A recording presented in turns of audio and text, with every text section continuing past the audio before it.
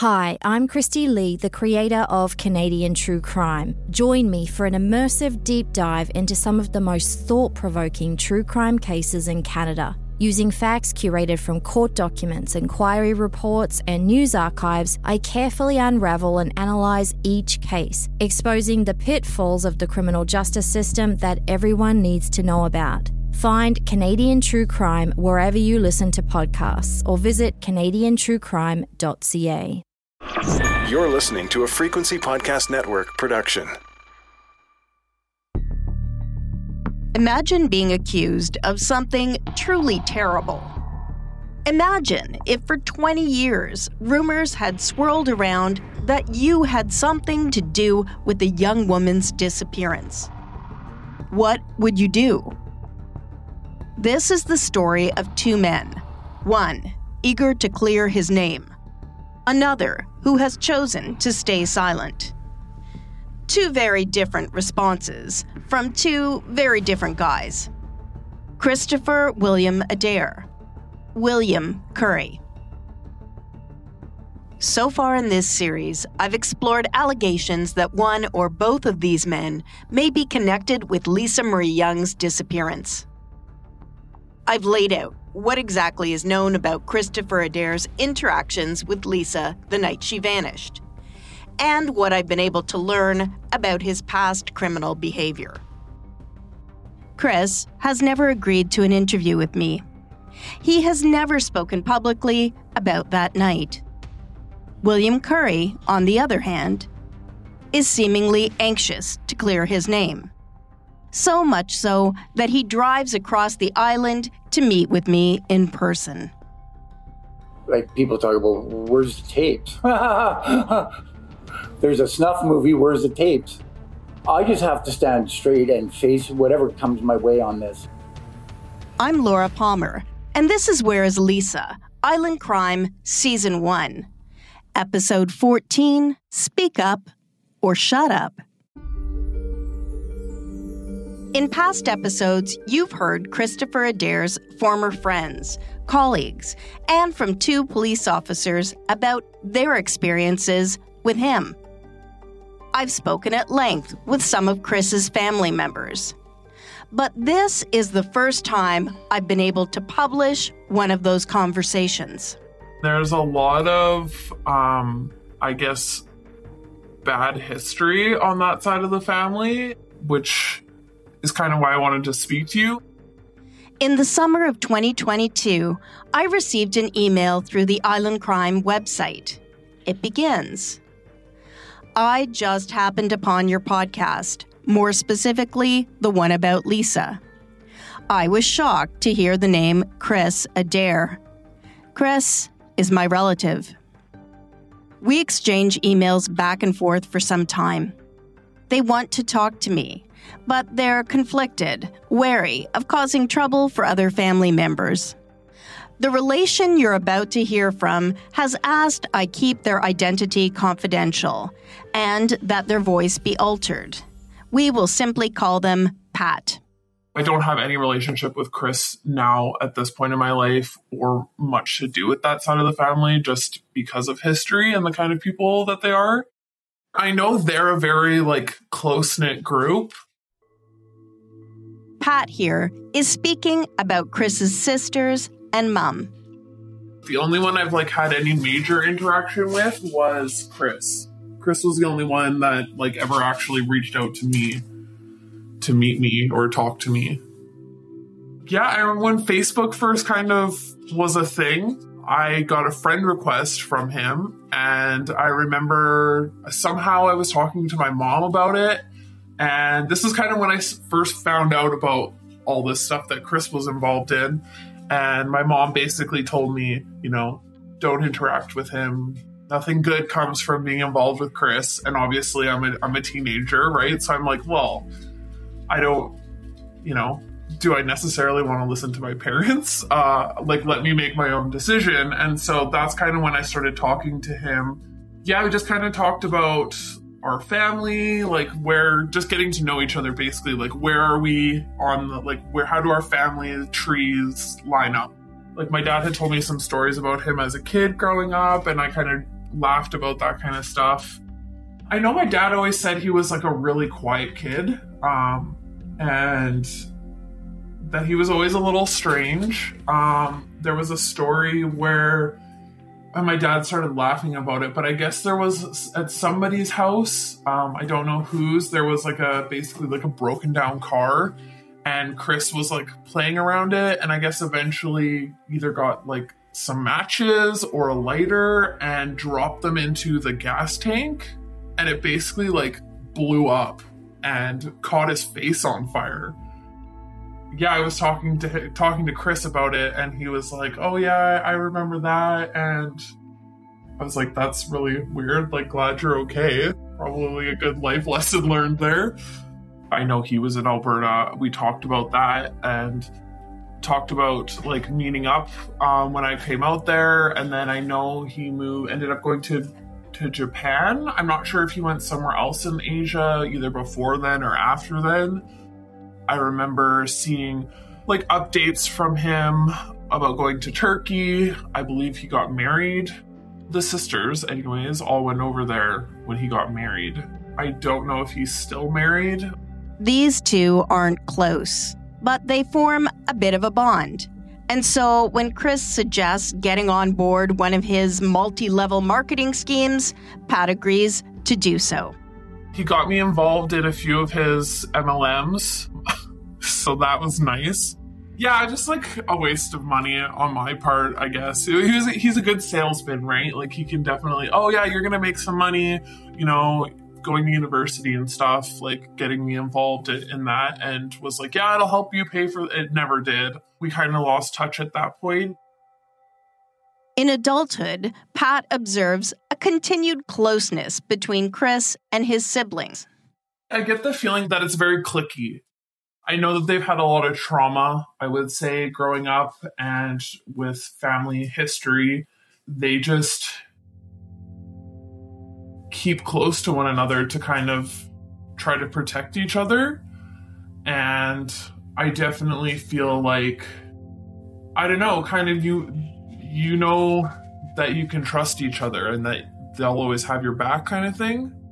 I've tried to get close and never been able to, and always just kind of felt like I was treated like an outsider. So I think that in my opinion, that they're just like, yeah, we have all gone through so much in our lives, like their mother, and obviously this situation probably plays into effect. I'm sure they know something and just don't want to say anything. I believe that everyone is kind of in agreement that yes, he could have done it, and that Jerry could have definitely helped him get away with it. That's kind of my conclusion. Pat here is expressing an opinion based on their observations over time of this part of their family. We talk for a while about childhood memories they have of Chris's grandmother, Jerry Adair. Jerry is now deceased. Jerry helped raise Chris. He was driving her car the night Lisa vanished. She threatened to sue Lisa's parents for what she viewed as harassment in the aftermath of Lisa's disappearance. So understanding Jerry could be important in putting together this puzzle. Pat recalls Jerry as a woman determined to get her way. They use the word mean, describing Jerry as the kind of person who will hold a grudge forever. They tell me the consensus in their family is that if anyone was capable of helping to cover up a crime, it would be Jerry. Jerry had lots of money and resources, and they believe it was Jerry who was responsible for getting Chris off the island and telling him never to come back. I only know of one instance where he went back to the island, and that was for Jerry's funeral. And I know during the funeral, actually, one of my cousin's vehicles got stolen. And they eventually ended up finding it, but I just remember thinking with all of this stuff that's going on, it's just weird that the one time Chris is back for a family thing, somebody's vehicle gets stolen. You know what I mean? Like, it just seems weird. And not that I'm saying it was his fault, but it's just like the coincidence of it is like things seem to constantly be following this guy. bad things seem to happen when he comes around. And today, Pat is uncomfortable with what she views as Chris's furtive behavior. Like, why all the secrecy, why all the running away and hiding, you know? I ask why they've decided to speak to me now, what they hope could come of their participation in this podcast. It turns out Pat is actually more concerned now about Lisa's family than their own. I can't even imagine what they're going through, and that's got to be hard. I have a small child, and I can't even imagine what I would do or go through if something like that happened to my daughter. And that's kind of why I wanted to reach out, because I just feel like if you truly had nothing to do with it, then why all the hiding? Why all the disappearing? Why go through all that? I understand that it would probably be tiring to, kind of, the light is on you as the last person who's seen her. But if it was me and I knew that I had nothing to do with it, I would be doing everything in my power to make sure that everyone knew that and felt that and knew that I was being genuine as much as I could, So it just seems weird to me. And yeah, I think there are family members who know more than maybe they want to let on. I just hope for the best and putting that positive energy out into the universe, I guess, that hopefully something does happen. Chris, what happened after you took Lisa to Subway that night? Where did you go? When did you last see her alive? These are questions I'd like to ask Chris Adair. So, Chris, if you're listening, I'd still very much like to speak with you. I'm reachable at laura@laurapalmer.ca. When I began work on Lisa Marie Young's story back in 2019, I had a goal of separating fact from fiction. Lisa vanished from Nanaimo on the Canada Day weekend in 2002. In the more than 20 years since her disappearance, a powerful story has taken hold in the community she called home. There are various versions of the rumor, but at its core, the story goes something like this. Lisa is taken to a house party where she is drugged, assaulted, and killed. Some versions include the dark detail that there is a snuff film made that night. A film that many believe still exists. The story also goes that Lisa's remains are buried and then subsequently moved. Now, that's the rumor. As far as the known facts of the case, this is what I can confirm happened. Lisa leaves behind a group of friends at a gathering in the early hours of June 30th. She is in the company of Christopher William Adair, a young man driving his grandmother's red Jag. She calls her friend Dallas Hully, saying that she's in the Jag in a driveway on Bowen Road. And they won't let her leave. Now, there are names consistently raised, those who are allegedly there that night, who hold some responsibility for what happened to Lisa. The name Willie Curry is one of them. In my years investigating this story, I've had dozens of people tell me they believe William Curry is in some way involved. They know someone who knows someone who told them a story. Or they tell me they know William Curry. They allege he has hurt them or someone they know.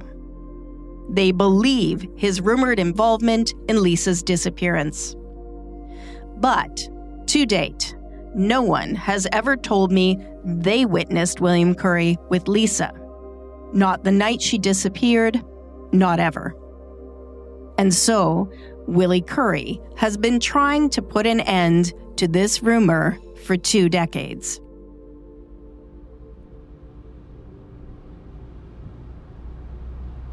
The day I'm meeting Willie Curry face to face for the first time is cold. It's the first day I've seen snow on the mountains.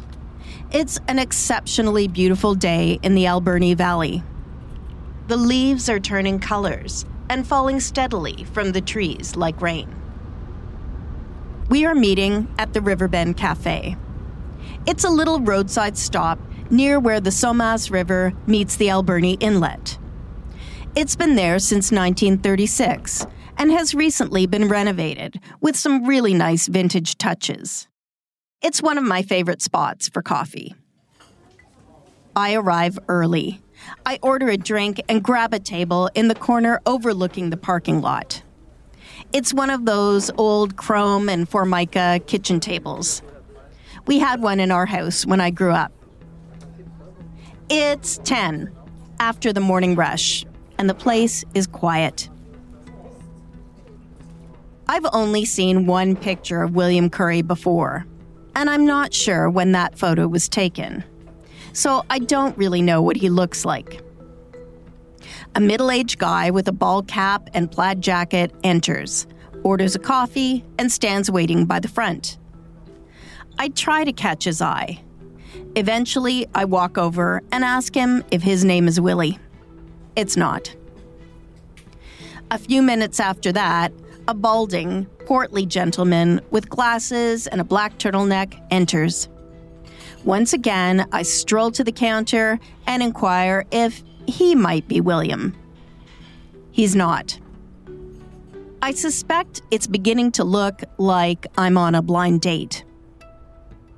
I settle back at the table, checking my recorder, reviewing the list of questions I want to go over with Willie Curry.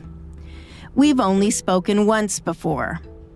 I remember being surprised at his willingness to speak with me. When I made the call that day, I'd expected him to hang up. Afterwards, the RCMP asked if I would hand over the raw tape from that conversation. Now, I didn't do that. It's my position that if I want sources to talk to me, they need to know they can trust me, to know that I don't work for the police, that I'm not beholden to anyone except the victim, in this case, 21-year-old Lisa Marie Young. I came away from that brief phone call with William Curry feeling like he and I weren't done talking.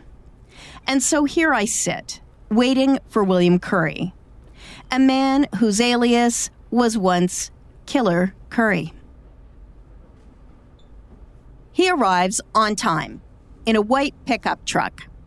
He's accompanied by his girlfriend, a woman with lengthy blonde hair, wearing a stylish long coat. She gets out of the vehicle to walk a brindled colored dog that looks like a boxer. Willie enters the cafe, catches my eye, and heads towards me. He's in his mid-50s with short, dark hair. He has a roundish face, and he's wearing glasses. He's dressed in a long-sleeved light blue shirt, one of those high-tech activewear type shirts with a fabric that wicks moisture away. Willie used to be a boxer, and he still cuts an imposing form. But he's got a slight limp, and he's carrying a little extra weight. He reaches out to shake my hand, and we begin to talk. So I make sure I've got levels. Okay. Good? Okay. Testing, 1, 2, 3. Can you tell me what you had for breakfast? A cup of coffee. Coffee? Yeah. And how was the drive? The drive was great. Were you coming over the hump? Yep, came over the hump. Snow? Just a little bit, and there's some police officers at the top of the hill pulling over big trucks. Yeah. Okay, well, I think we're good to go. Before we started recording, you introduced yourself. Can you do that again? My name's William Curry. And you want to just tell me a little bit about yourself? Well, I'm 55 years old. I have 7 children altogether. 4 of them I helped raise with my ex-wife. 3 of them had been raised by the other mother's parents. Let's see here. Recently, my father became ill, so I took him in, and he lives with me now, so I'm looking after him, and I'm a hard worker. Yeah, I don't know what else really to say. That's great. Okay, I know this is going back 20 odd years now, so but as much as you can and in as much detail as you can recall, I'm going to ask you to just try and remember. Okay. How do you first learn that your name is being tossed around in connection with Lisa Young's case? I can't really recall that. All I know is I started hearing these rumors that I had something to do with it, and I'm not quite sure what the rumors were. But after a while, I started understanding, and one of them was something about that we were selling some kind of mud, some cream, some mud that you put on for facial stuff, and some woman started going on about how that, I don't even like to speak like this, but how Lisa's body's at the bottom of this mud pile that we got, and that's where we're getting this clay from and stuff like that. And it's like, what? I think I first heard of it was on the internet. I guess somebody said that she was last seen or something at my house or something like that on Twiddly Wiggly where I lived with my family, right? So I think that was the first time I heard something about it, yeah. When you're hearing those kind of rumors at that point, what is the gist of the allegation of your involvement? What it was I knew that the police put out a search for her and then canceled it, right? And I was like, well, why would they do that? I wasn't quite sure. Okay, so I thought, well, I'm going to help. I'm going to put some posters on my van. So I put some posters on my van. And after a little time went by, and I didn't think that was enough. So Bob, who's also part of this, whatever, she says part of it, whatever else, he said that he knew Lisa's father. So I said, well, could you put me in contact with him? Because I want to let him know that if the police aren't helping him, that I would be there to help him. So I phoned him up and I said, hi, my name is William Curry, and I would like to offer myself to you. If you need anything, if you need a door kicked down or whatever else, I'll help you out. I'll be there. And a week went by, and I thought, I was going over to the mainland, and I thought, well, I'm going to want to hang up some posters. So I thought, well, I'm not going to phone the police to ask permission. So I phoned up Don, and I asked him to meet me at Tim Hortons, and I asked for permission to hang some posters of his daughter. So I didn't realize that it was Bob that first put you in touch with him. Oh, okay. Yeah. Just a note here. Willie is referring to Bob Gallagher, a friend of Lisa's father, Don Young. I introduced you to Bob in episode 9. Bob hadn't mentioned to me that it was him who put Willie in touch with Don Young. So I follow up with him to clarify this point, and he writes me back immediately. Most definitely not, he writes. I was not even aware that he had met with him until after it had happened. Don and I both worked at Perlator at that time, and I didn't find out about Curry's alleged involvement until sometime after she disappeared. Now, this may or may not be significant, but it appears Willie and Bob remember this point differently. How soon after Lisa's disappearance is that? I believe it. I would think about it. I think maybe 8 months. Okay, so some time has gone by. Yeah. It's not in an immediate. Yeah, maybe 6 months or so. Maybe 6 months. Yeah. Okay.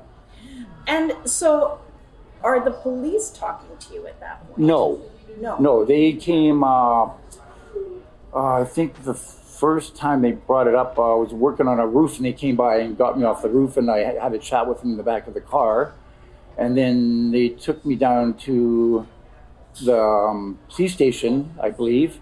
I think if I recall properly, and they questioned me there, and then they came to me and said, well, do you want to do a polygraph? I said, why didn't you say that 2 years ago to me? So when they first come and talk to you, what are they telling you about why you're on their radar at all?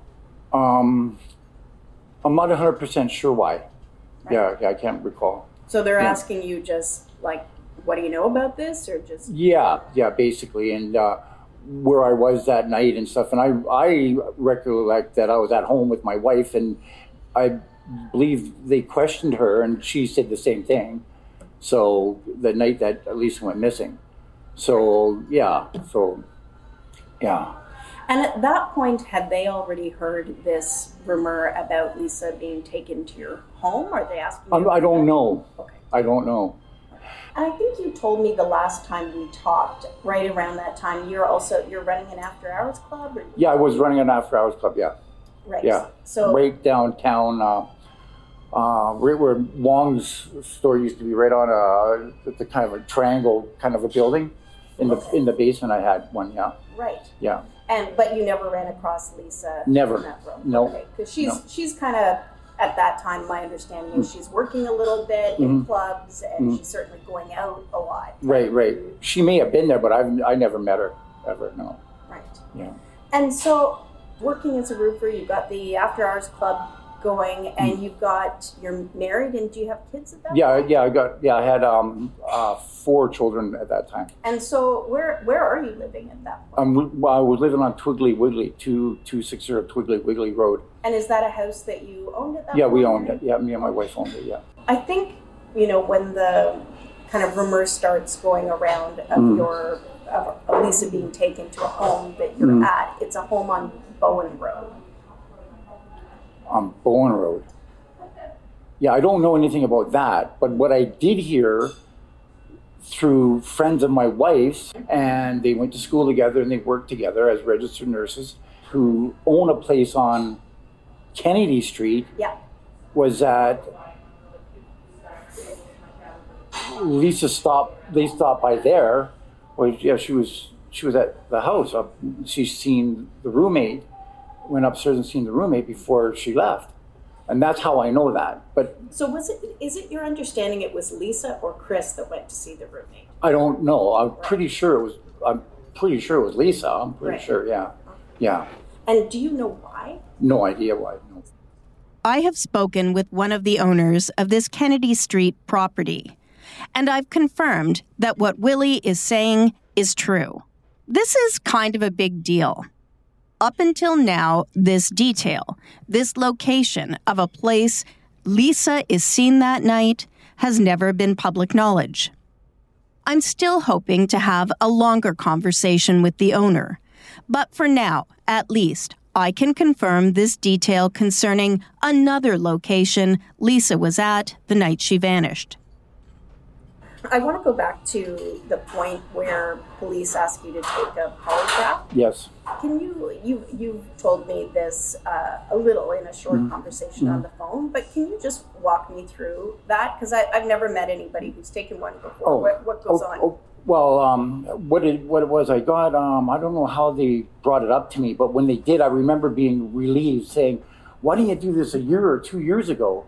Right, that's perfect, that's good. And I didn't know that they don't release information. I didn't know that, right? I thought they could clear my name and like in the paper or whatever else, right? So I was scheduled to take the polygraph on, I believe on a Monday or Tuesday, and I got all of a sudden they pulled me over, whatever, along in the 911 somewhere and arrested me for a breach of my conditions about not seeing my kids. And I think what it was, I seen one of my kids at the swimming pool. I was taking another little kid swimming with me, and I left. I said, hey, how you doing? Look at your dad looking good. And the kids waved at me, whatever else, and I left, and they breached me on that, and they arrested me. So when they arrested me, I said, well, guys, I'm supposed to be at the office on Monday or Tuesday to do this polygraph. How's that going to get done? Well, we'll get it arranged. We'll get them to come up there and see. I go, no, you're not going to arrest me and tell me, no, that ain't going to happen. So what I think it was, I think the police arrested me for they had me to do the polygraph. I did the polygraph with my lawyer saying, do not do the polygraph. Do not do it. And because I wanted to say, I said to him, I said, well, are they 100%? And he said, yeah, they are. So I said, well, then why wouldn't I do it? Why wouldn't I do a polygraph?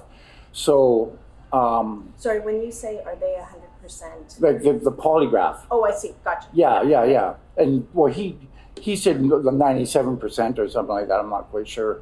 And that was a lawyer from Victoria, Brad Hickford, right? And he's a pretty good lawyer up there and stuff like this. And most people would take his advice. But the fact was that I wanted to get it cleared up, because I went to the family and I offered myself, and now all of this stuff's getting said, and I'm feeling inside just horrible. So I think, well, this is a way to get it cleared up, right? So when they called me up to records while I was in jail. They called me up to records, and I agreed to do it, right? They put the polygraph, all the little stickers on and stuff, and I was nervous, and I was like, what if they're trying to frame me? What if they're trying to frame me? And I took the things off a couple different times, right? And they calmed me down, got me to relax, and they asked me the questions, and they asked if I had anything to do with Lisa's murder, and I said no, and stuff. And then I said, well, after we're done, I said, well, what's the results? He goes, well, you're telling the truth 100%. I went, yeah, and I hugged Egan, the officer that was setting up the polygraph. I hugged him. I said, get on that phone and phone Mr. Young. Let him know right now. Let him know. Right? They said they were going to do that. And I was happier than happy. William Curry's former lawyer has not returned my calls. The RCMP will not comment on the outcome of the polygraph. And it's important to note that lie detector tests are not admissible in Canadian criminal courts. They're not viewed as reliable enough to decide someone's guilt or their innocence. Hi, I'm Christy Lee, the creator of Canadian True Crime. Join me for an immersive deep dive into some of the most thought-provoking true crime cases in Canada. Using facts curated from court documents, inquiry reports, and news archives, I carefully unravel and analyse each case, exposing the pitfalls of the criminal justice system that everyone needs to know about. Find Canadian True Crime wherever you listen to podcasts or visit canadiantruecrime.ca. I don't think I can adequately describe just how strange this whole scene is. Here I am, sitting in my favorite coffee spot, surrounded by their lovely vintage posters and pop music from the 1960s playing quietly while they serve up fancy coffees. All the while, Willie Curry sits across from me, doing his level best to explain how it came to be that he has long been rumored to have been involved in Lisa Marie Young's disappearance. I stop from time to time to check my notes and ask him to clarify aspects of his story. I know you are going out and helping with the search. Mm-hmm. That's before the polygraph or any of that. Yes. Concept, right? Okay. And so, because I think the last time I talked to you, you said not only are you searching, you also learn about Chris. Yes. Yeah. Yeah, and that was through an old timer. I think he might have passed on by now, by the name of Ken Switzer. He told me about this Chris guy that was used to go to the Balmoral where there's dancers were there and stuff, and that how when he showed up there, there's a doorway in between the hall and where I guess the wing where they stay, the dancers, and the hallway. Anytime he was there, that the door was shut and locked. Yeah. And so, who's Ken Switzer? Ken Switzer, just an old-time prospector guy. So you're doing searches and you're looking for Lisa, mm-hmm. and then you hear through this guy that he knows Chris? Chris, yeah. Right. Yeah. And so how is it then, because I think you mentioned you end up going to Qualicum. Yes, I did, as well. So tell me about that. Well, let's see here. I found out that Chris had his grandmother, Jerry Adair, and I know she's was good in the community. I know she was good for the community and stuff. And so I just wanted to see what kind of vibes I would get off of her when I went up there. And I took a young lady by the name of Tanya with me up there.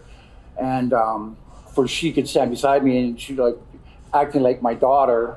And I'm looking to buy a house for us, right? Right. And we end up kind of sitting down with her. And while I was talking with Jerry Adair. So I knew there was something bothering, like something was wrong, like, right?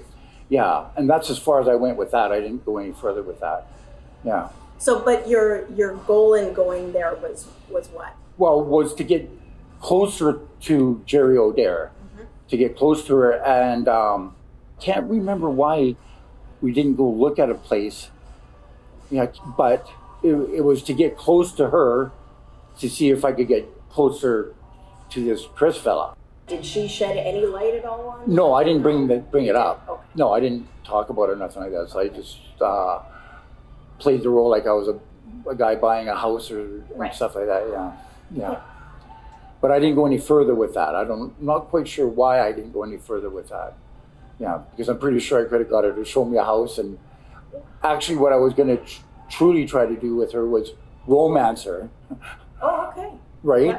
Yeah. Like romance her and buy her some flowers and stuff and bring her a bottle of wine and stuff. That's what I was thinking of doing. Yeah. Right? Yeah. And can you tell me, because it sounds like you're quite invested at that point in trying to learn what you can. Yeah. Like, what other steps are you taking, or who are you talking to? Well, one of them at the beginning, right? I had my daughter, one of my daughters that went to NDSS, and I got her to introduce me to the principal there. And I went to the principal and I said, hey, would it be possible that we could use your grounds and do a search thing and have the base at the school? And he said, no, I don't think that would work. There's programs for that and the police are looking after that. And so that got shut down, right? And my idea was to get a bunch of people together and get them to just clear their mind, and wherever people's mind would take them, like you say, what do you call that place? Say Piper's Lagoon or something like that. Say if, 50 people thought of Piper's Lagoon, well, let's look there and stuff. That's what my goal was, to do something like that. Yeah. Right. Yeah. And you, I think the last time we talked, you said you were also going out in your vehicle and doing searches. Yeah. Well, I only did that maybe 3 times, maybe 4 times. And I had a fellow with me all the time. His name was Jimmy Vu. And we'd just go for drives and we'd find clothes. And only a couple of times I dropped stuff off at the police station. Like, it wasn't like 10 times or nothing like that. Yeah. Do you remember where specifically you're going? Just down dirt roads and stuff. Yeah, I can't really think about where we went. Up by Nanaimo Lakes. Up behind up by Cassidy, maybe. Oh, yeah. Up by Cassidy. Yeah. That's all I can think of right now. Yeah. And is there anything in particular that's directing those searches? Has anyone you talked to said go here? No. Right. Okay. Just the thought of, okay, well, where do we go? Okay, well, let's try going down this road or whatever else, and we just drive. Right. Yeah.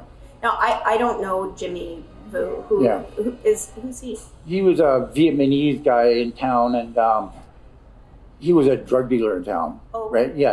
And but he was a good guy. He was a good man, right? And when he seen that I had posters on my van and stuff like this, he wanted to help, right? So I didn't turn him down. Like, I said, sure, okay, well, you want to come for a drive with me, and we'll gather these clothes up. For that way, there's a witness there too, right? That, they could say, "Oh, who found these clothes here?" or whatever else. Yeah.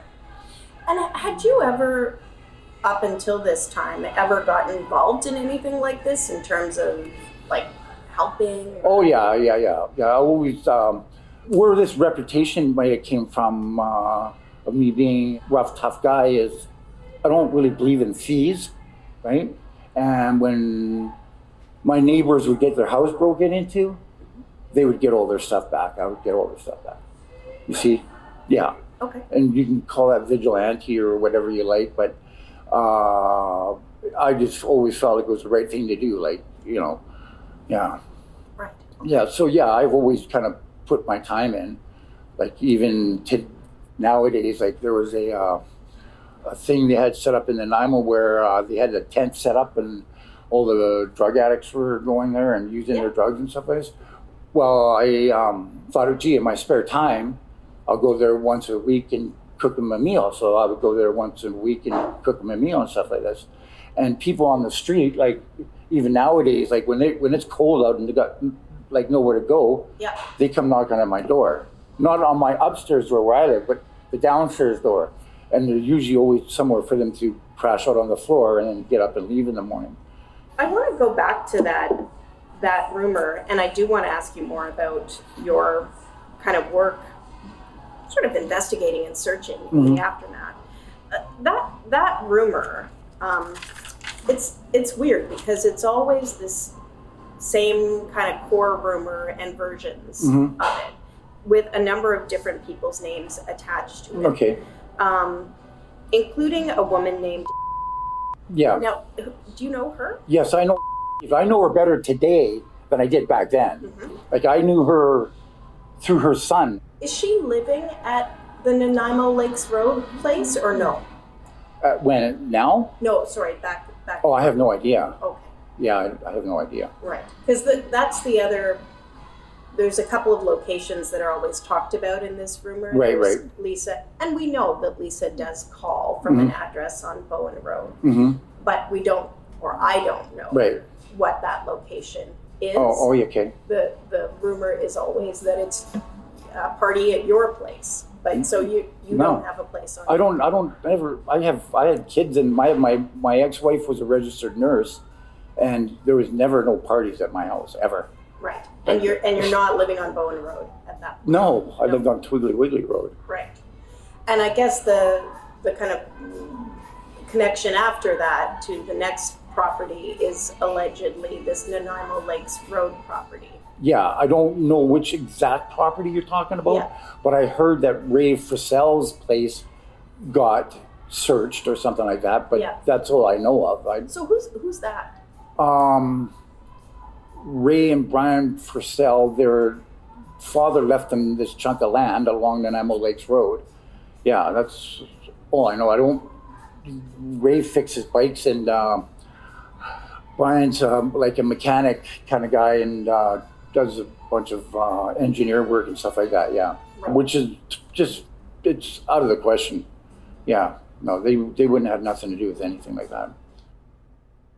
I asked the RCMP whether they can confirm that this property was the focus of a police search for Lisa.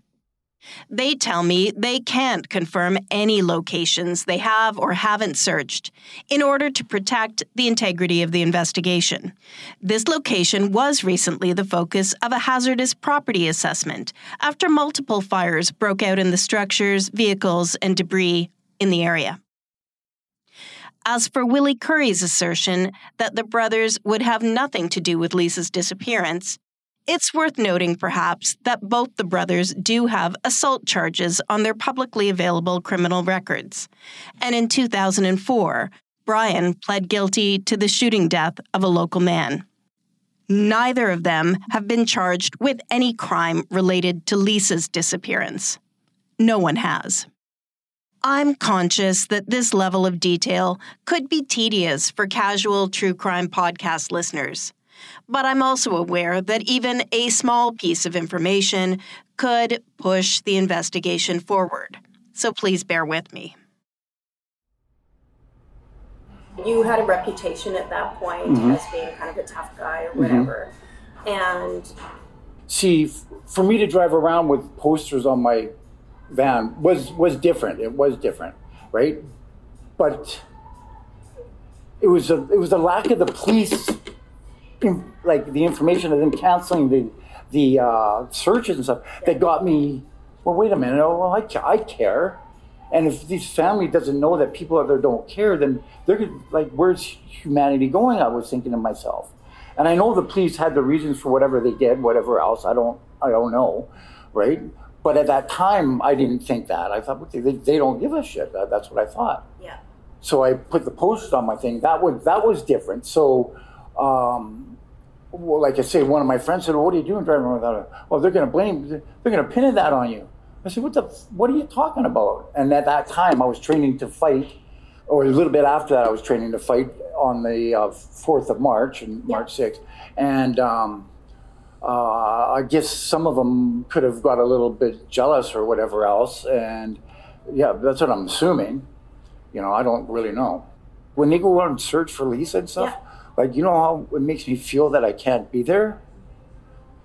Like, I can be there, and I want to be there. Like, if there's another search for her, if you can let me know, I'll go there. Right.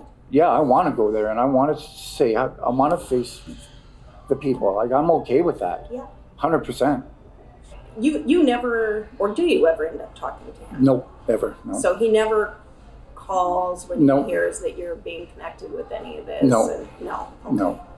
And did you ever, at any point in all of this, meet up with him? Does he ever? Never. No. No, I couldn't even tell you what he looked like. I have no idea even what he looks like. In October 2023, Wondery's Generation Y podcast devoted an episode to Lisa Marie Young's disappearance. They spoke with the hosts of True North True Crime, and they discussed the rumor of the snuff film tape. Here's how Willie Curry reacted to that news. Like, people talk about, where's the tapes?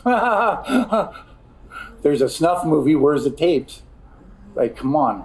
Like, I just have to stand straight and face whatever comes my way on this, right? And look somebody eye to eye and talk to them just like this.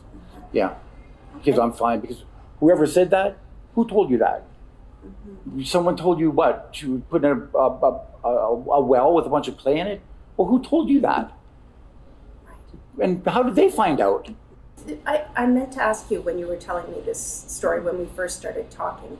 You were selling some sort of beauty product with clay? Is that what the story is, or is that? No, we were. Oh, you were? Okay. Yeah, gotcha. Ken Switzer, the miner guy, he was out prospecting, and they ran into this glacier runoff, right, where there was a bunch of this clay stuff, and they got the clay and they did a bunch of analyzing on it, and they found out it was good for your skin and stuff like this. Oh, okay. Yeah. So that part was true. Yeah. I see. Okay, but then it gets connected somehow. Yeah.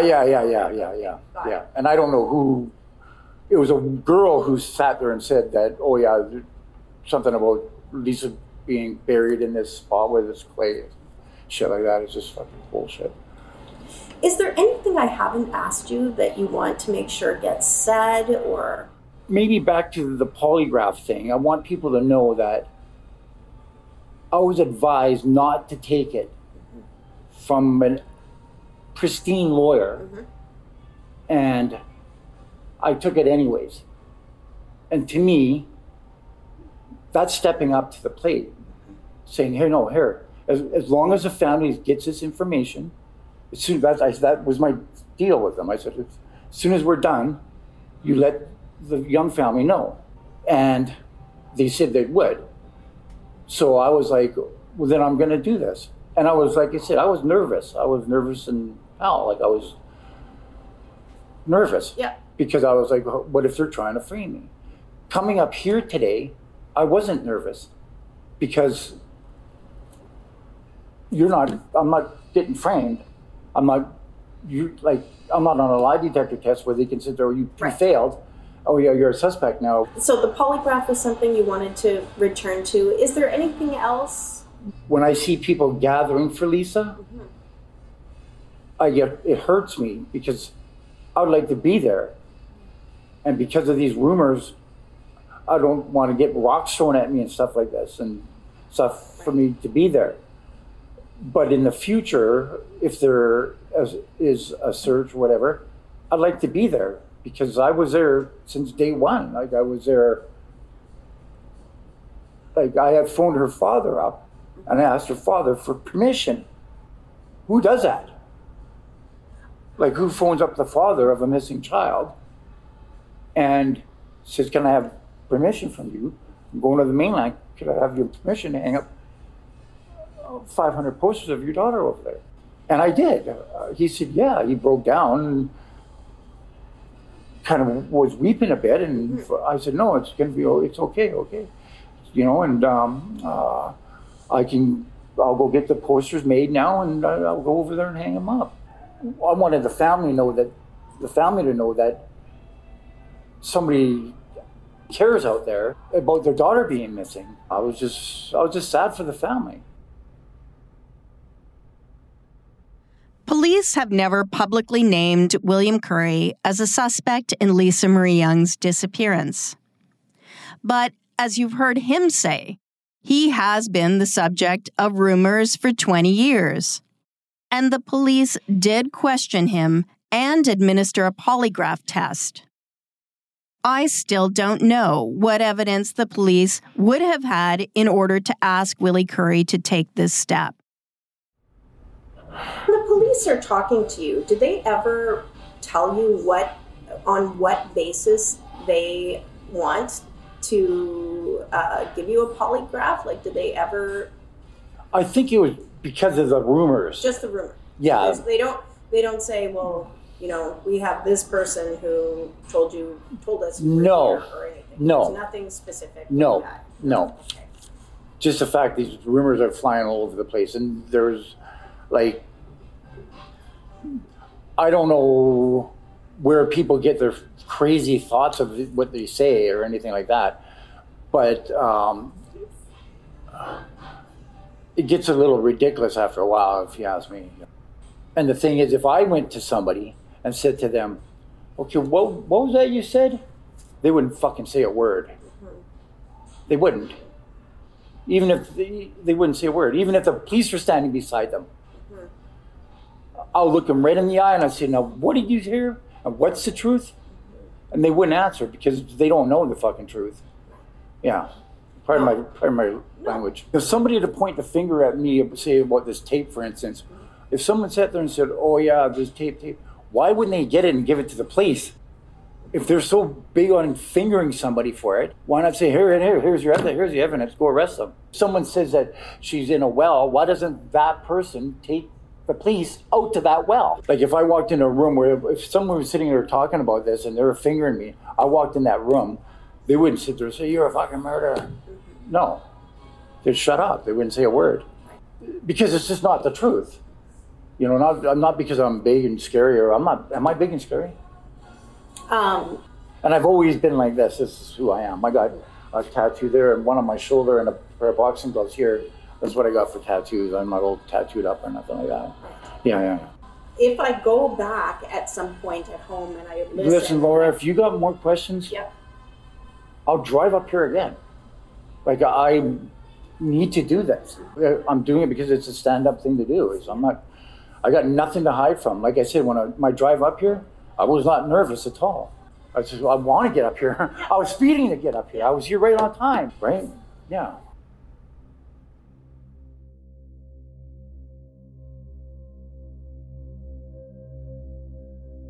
I wanted to meet with William Curry face to face. When he asked me if he is a big, scary guy, I wasn't entirely truthful in my answer. He is, in fact, a bit intimidating to sit down with. But Willie Curry wanted the interview to be in person, and I did too. I thought it would be easier to judge his sincerity. We already talked about how lie detector tests just aren't considered reliable enough to be introduced as evidence in court. And a reporter's gut is likely even less reliable. Yes, I have my own instincts, but instincts can be wrong. My husband is a judge. I asked him what kind of considerations the court uses when assessing credibility. He tells me the courts have recognized a number of factors. Consistency is one of them. Now, I've only spoken with Willie Curry twice now, but his story is largely the same. Police may be able to see inconsistency in his statements, as they would have had prior statements to judge against. Another factor to consider is occasions when a person is untruthful. For example, as you heard earlier in this episode, Bob Gallagher and Willie Curry do not agree on how Willie comes into contact with Lisa's father, Don Young. But it's been 20 years, and that could simply be a mistaken recollection on either of their parts. When weighed with common sense, does the story seem impossible or unlikely? the story Willie told me of him driving around searching for Lisa doesn't really make sense to me when I first hear it. According to Willie, back then, he's a married man with 4 kids. He's working as a roofer, training as a boxer, and running an after-hours nightclub. Why? Why would he devote time to driving on random searches of back roads looking for a girl he doesn't know? The same goes for his odd interaction with Jerry Adair. But then I think about the moment when Willie told me that his tough guy image may come from the fact that when someone steals from him or his neighbors, he gets it back.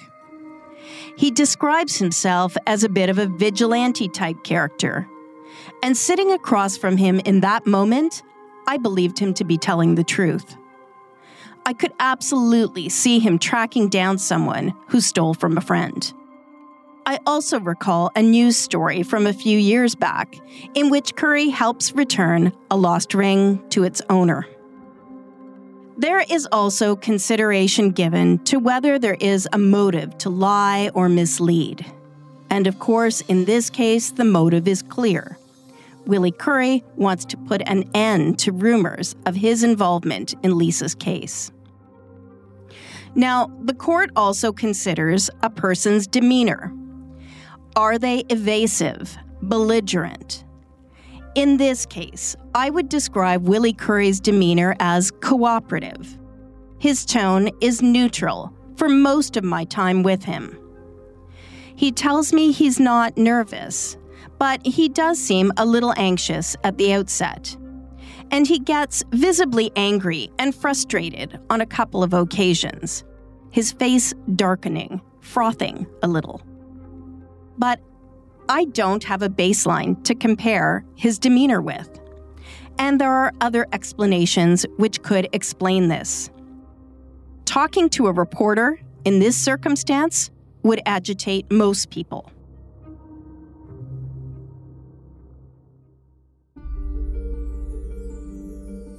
I'll be curious to hear what conclusions you come to after listening to this interview. You can get in touch through the Island Crime Facebook page. I'm Laura Palmer, and this is an update to Where is Lisa? Island Crime, Season 1.